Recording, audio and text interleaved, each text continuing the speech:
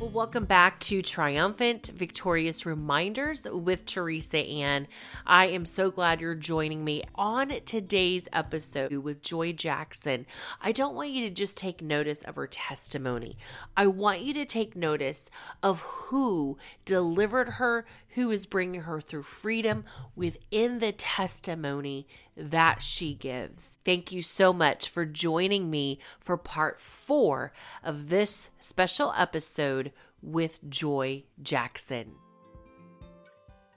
Previously on part 3. And so true. And that's what it took, was me getting really broken down to the point of, okay, I wasn't able to fix this and I had to sit and learn to receive. And now for part 4. And so I just love that there's this reoccurring theme of God's sustainability throughout your life. Causes me to be in awe and wonder, that's for sure. It's so amazing. It's so amazing. And, and getting to the point where I am now, with my sons and I'm getting to the point where, I've got a teenager and I'm so glad that I went through all of this while he was younger.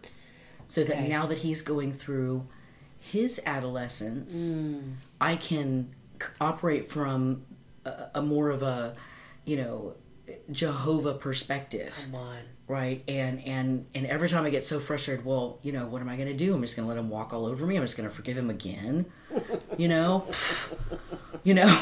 that's what God does. Yeah. So I've been through that parenting of, just how patient God is with me. Yes. How he forgives. And now I can use that with my son. So that's so good, though, that you got to see the parenting of God. Yeah. And liken it to, okay, how he parents me, I'm gonna show my sons what this looks like. And there's such mercy. Am I trying to fix it my way? Am I trying to self-soothe? Am I right. trying to solve the problems? That going to soothsayers for words of affirmation over my life and things like that, right? Wow. Looking for insight in doing all of those things to try to create certainty and find the answers and seek them. Yeah. Right? Without, sitting then all I was really doing was filling my system up with this super toxic, false nutrition that ended up making me super sick spiritually, very weak spiritually. Come on. Wow. And it felt really good in the moment. It made me feel powerful. Yeah. I felt like I could fix it. I had the answer. I did this. I got the information, and that I needed, etc. But it was really toxic and it makes you very weak. But again, in those moments when you're really weak and you've just made yourself completely sick on whatever fix it was, right? I mean, it could be anything. Yeah. Some people it's shopping. Some people technically for me it could be chocolate cake. I'm not going to lie. Right. It could be. Yeah. It's just as bad a sin as anything else. Absolutely. It could be that. It could be alcohol. It could be dating. It could be anything. And we are vulnerable to attacks then. We're very vulnerable to attacks. But those are the times where God shows up in the most tender and forgiving way. And it's really kind of frightening the way that it is, because you can feel the presence of God when you've done wrong. Yeah. It's like, when you're and the parent is there and you're just kind of waiting for the beat down. You're waiting for the condemnation. But that's not what comes. Right. What comes is like this still, quiet opening of the arms.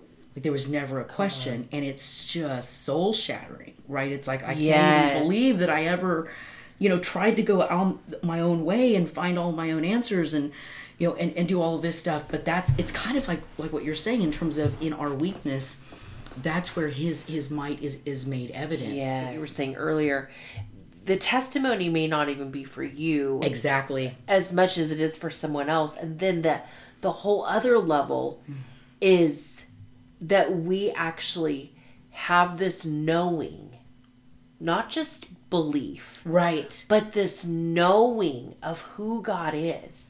That now we're not just attaching our faith to a hope of who we think he is. Yep. But this faith that I know who you are, God. And I know I'm still learning. But even if you don't deliver me from this, I know who you are. Because I remember when, and we go back to those moments of all those times. And I remember when you did that for me. I remember the foundation. When, yes. The experiences. It's like when a child learns to walk, they don't learn to walk because they necessarily, how to talk or read a book. It's you have to get up and fall a lot. Yes. Because so good. The confidence in your abilities comes from the falling down and getting back up. Right? And when we get back up only because God picked us up, that's how we develop faith. Yes. Through experiencing suffering.